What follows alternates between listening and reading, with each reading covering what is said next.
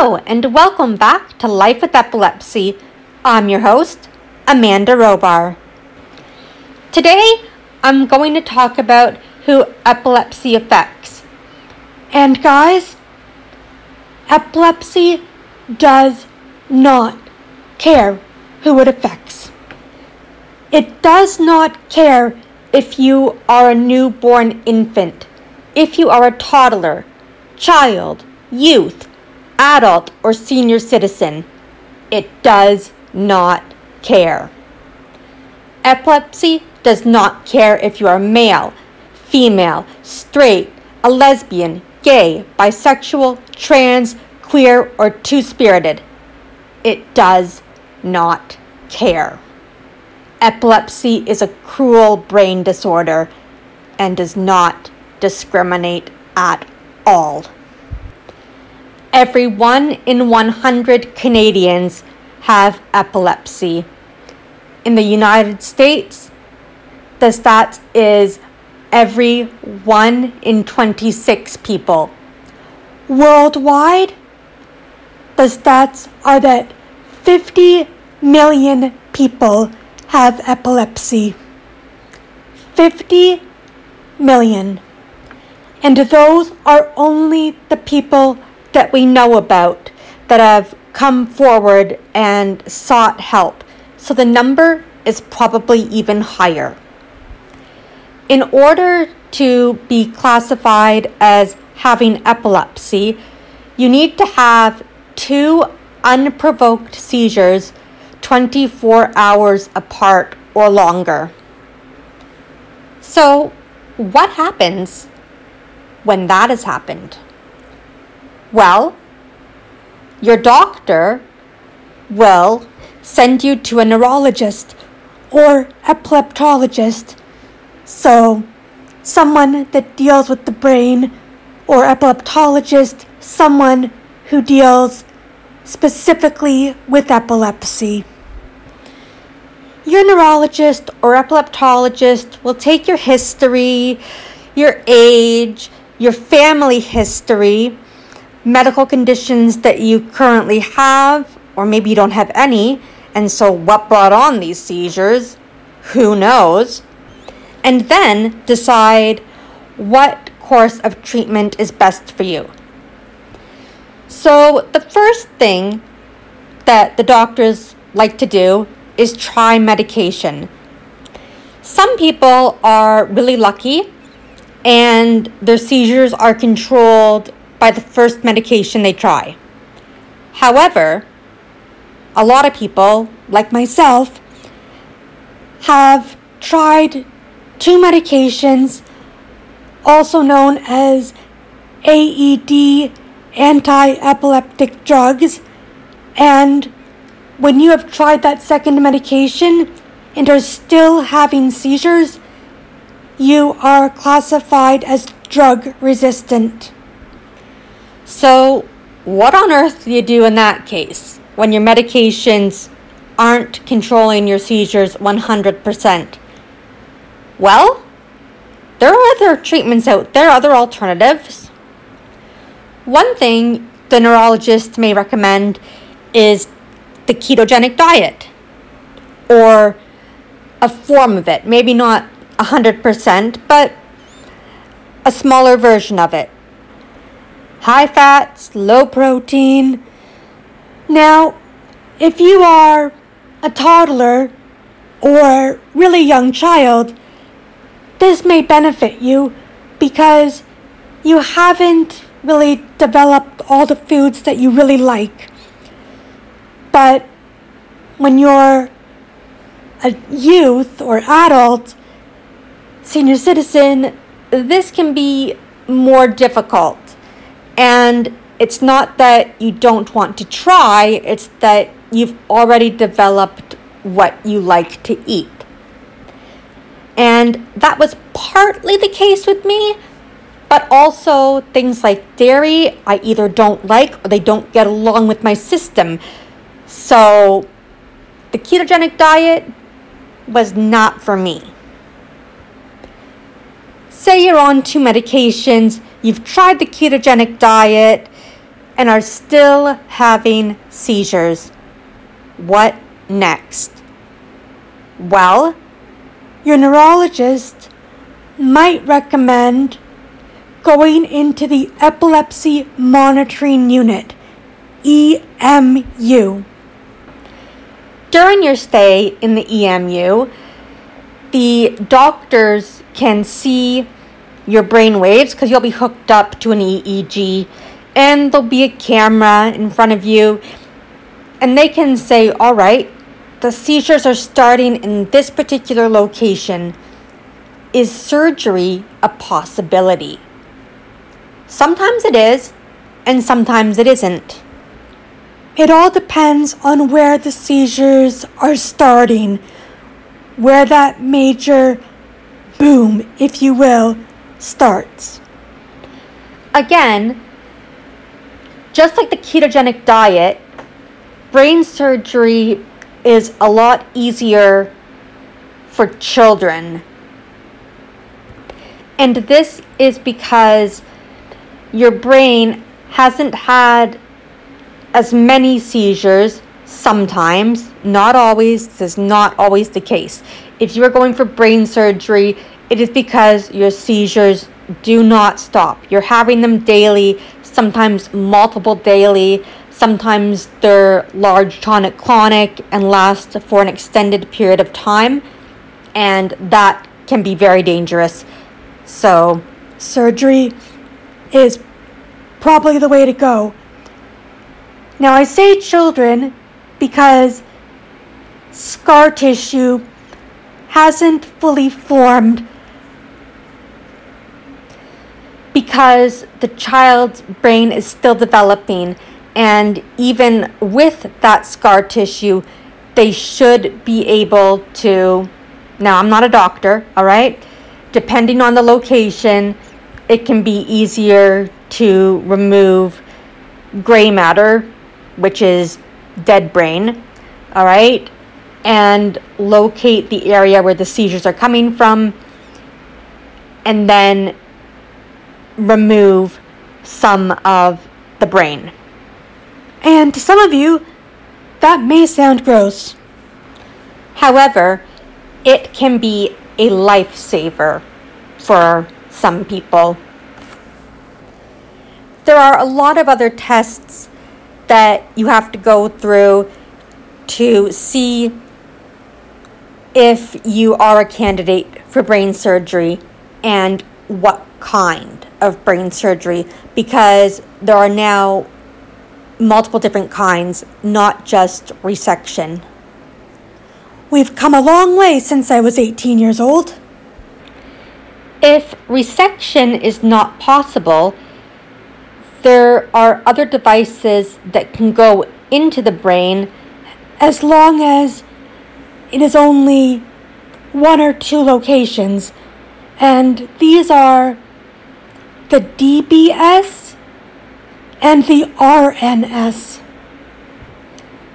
If your seizures are coming from multiple locations, more than 2, like mine like to, because mine like to jump around my brain, and it's very clever and makes multiple pathways, so that's how good my brain is. The other option, is the VNS, and that is why my voice cuts in and out, because I have the vagus nerve stimulator. So they make a little pocket in your chest, put the device in, then make another little slit and wrap the wire around your vagus nerve and connect the wire to the little device. And to give you an idea of what the vagus nerve stimulator is like, it is like a pacemaker for the brain. The downside to having the VNS is that you can't go into an MRI machine, and that is a machine that gives really, really good imaging. So that's a bit of a downer, but it is a safety hazard. And this is because the M in MRI stands for magnetic. So the VNS is like a magnet. All right, so you would get stuck in the machine and hopefully they'd be able to get you out. I have put on my medical alert bracelet, no MRI. But the other thing that can happen is it can burn you. So what I have been told is that if I need to have an MRI, I need to go down to the Toronto Western where they deal with the VNS device, have it turned off, go into the MRI machine, even though I could still get burned, and then they could come bring me out of it and turn the device back on. Now, they do not like to do that, which is why I have put on my medical records and stuff, no MRI. My doctor even put that in my medical notes. And some of you listening might be doing the happy dance. I know that some people in my family cannot stand MRI machines. They can't stand the sound or the feeling of being claustrophobic. I myself would fall asleep in them. I would put the earplugs in and you would still hear all the banging and everything. But I had them for so many years that I was not bothered, and they would talk to me and I would wake up and be very startled and would say I was asleep. So, yeah, that's just how I roll. Other people might be going, whatever. So, the VNS is pretty much when you do not qualify for the DBS or the RNS. It is pretty much the last alternative treatment in terms of machines. And the last thing is cannabis oil. That is more successful in young children than it is with adults. And I did try it before I had the VNS because, again, I needed to try something to help with the seizures rather than nothing. And for me, it just made me dizzy, and it helped a little with my arthritis, but then it stopped working for the arthritis. So at that time, it was not covered, and it was like $300 for a little tiny bottle. So I did wind up giving up on that because I did not want to wind up being dizzy and laying on my back 24/7. But like I said, it's, again, kind of like the ketogenic diet, better in children than it is with adults. In earlier episodes, I talked about how epilepsy is not just seizures and medication related. It comes along with a whole slew of things. So mental health challenges like the anxiety, depression, frustration, anger, and just a feeling of isolation. Because only someone else who has epilepsy can truly understand the daily struggle of this disease. For kids and youth in school, people with epilepsy are easy targets. I was, and I absolutely hated the school that I was at. And at the end of grade 6, I wound up moving schools. So it was nicer, it was better, but even when I moved schools, I didn't want to go out for recess. I would stand by the doors and a teacher would, have to coax me out. or I would go and help in the multiple exceptionalities class, sorry about that, ME. So children with multiple disabilities that couldn't be in a regular classroom, who were integrated for things like music and art, but could not be in a regular classroom. So I would go and help out there. I felt a lot more comfortable going and helping others than I did going out and stepping into the world of the playground. It was terrible. When you have epilepsy, your thought process is slower. My classmates would be finished writing things down from off the chalkboard or the whiteboard. Yes, chalkboard or whiteboard. Guess I'm aging myself there. I would still be writing when they were done. So getting that hand-eye coordination and trying to read everything, get everything down, was more of a struggle. And the teacher would say, "Is everyone done?" And I would always wind up saying no. So they would have to leave certain sections up so that I could get things done. Then, as a kid and youth, you miss classes because you have to go to the doctor's appointment. And the doctors, neurologists, your specialists, they're typically in the city. And that is an entire day. That's a drive down to Toronto or wherever you live, and a drive back. So you have the traffic, you have the doctor, and you don't know how long you're going to be waiting for your neurologist, because I like neurologists that take their time with their patients. That's what I like. I don't like being rushed. And although I could be sitting in the waiting room, la-di-da, no cell phone, okay, bored as all get out as a kid, and wondering, "Mom, when are we going to be going and seeing the doctor?" All that stuff.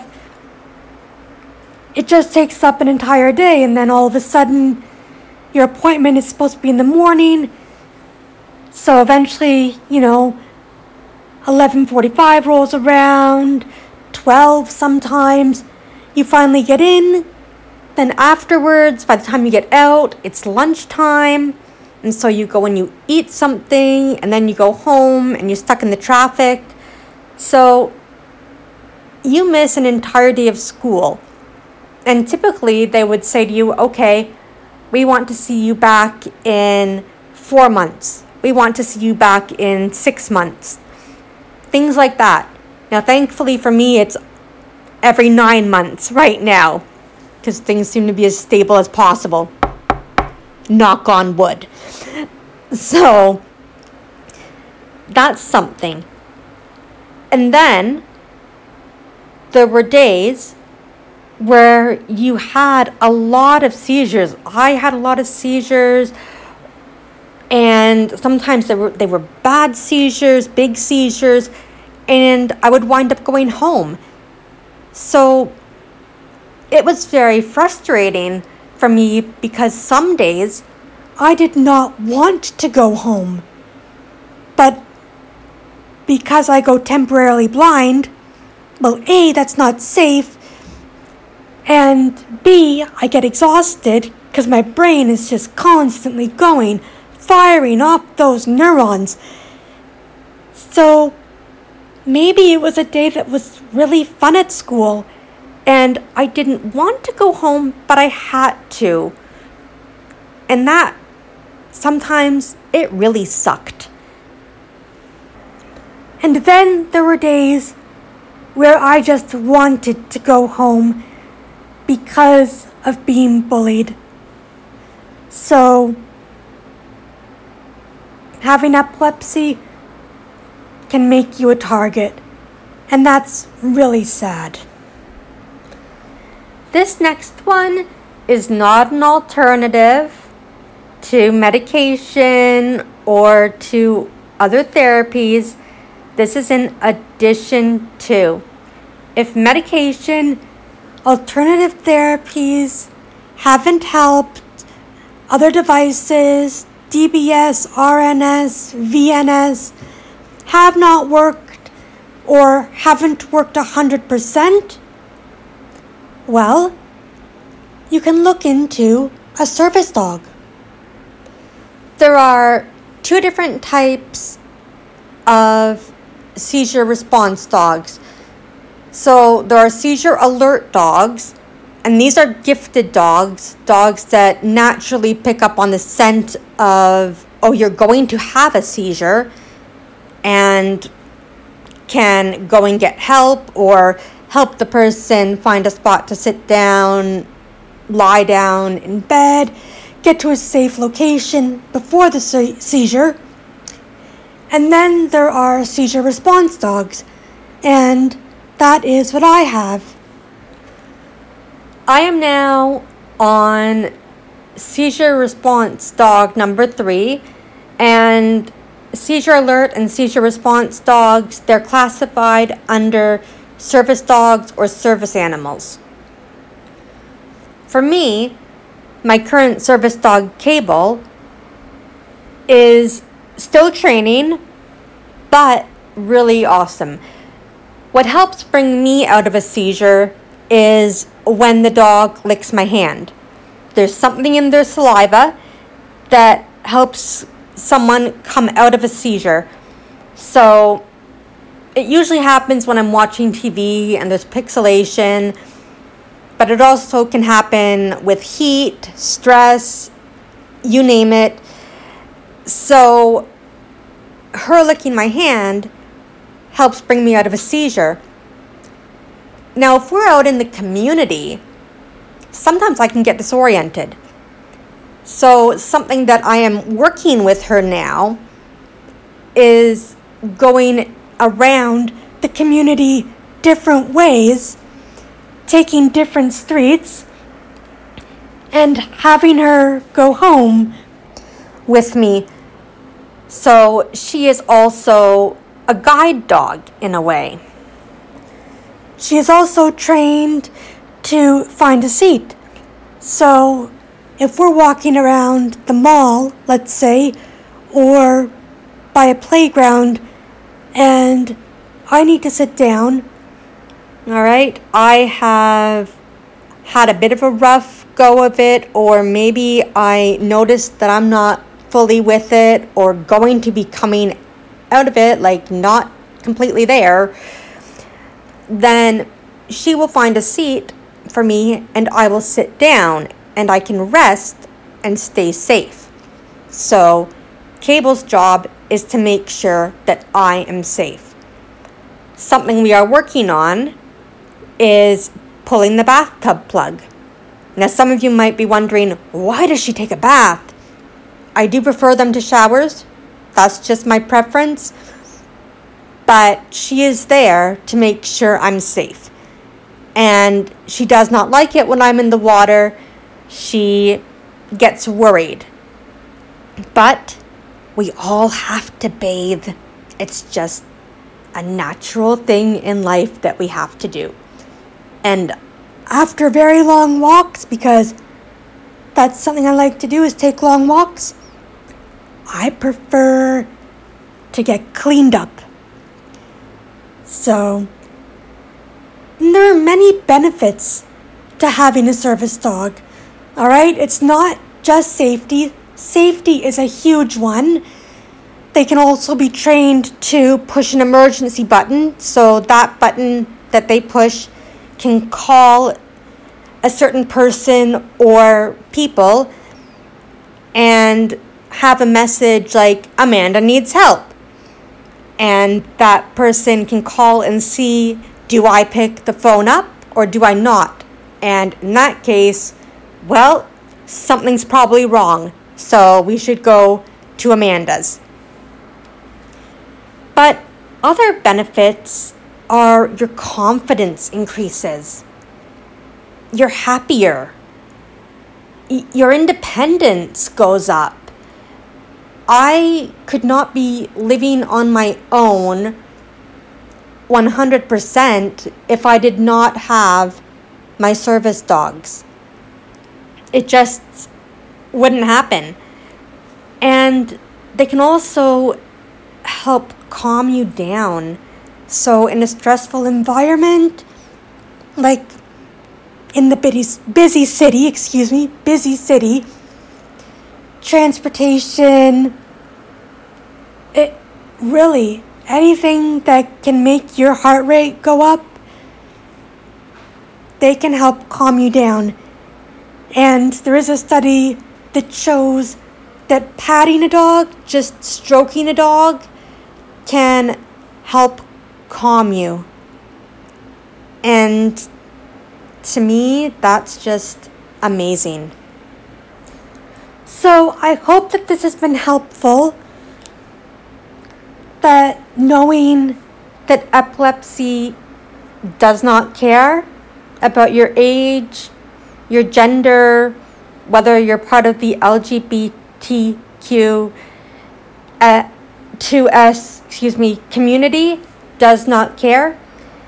And the fact that there are a lot of options out there. The medication is what they start with first and then take it from there. So have a great day, great night, and I will talk to you later.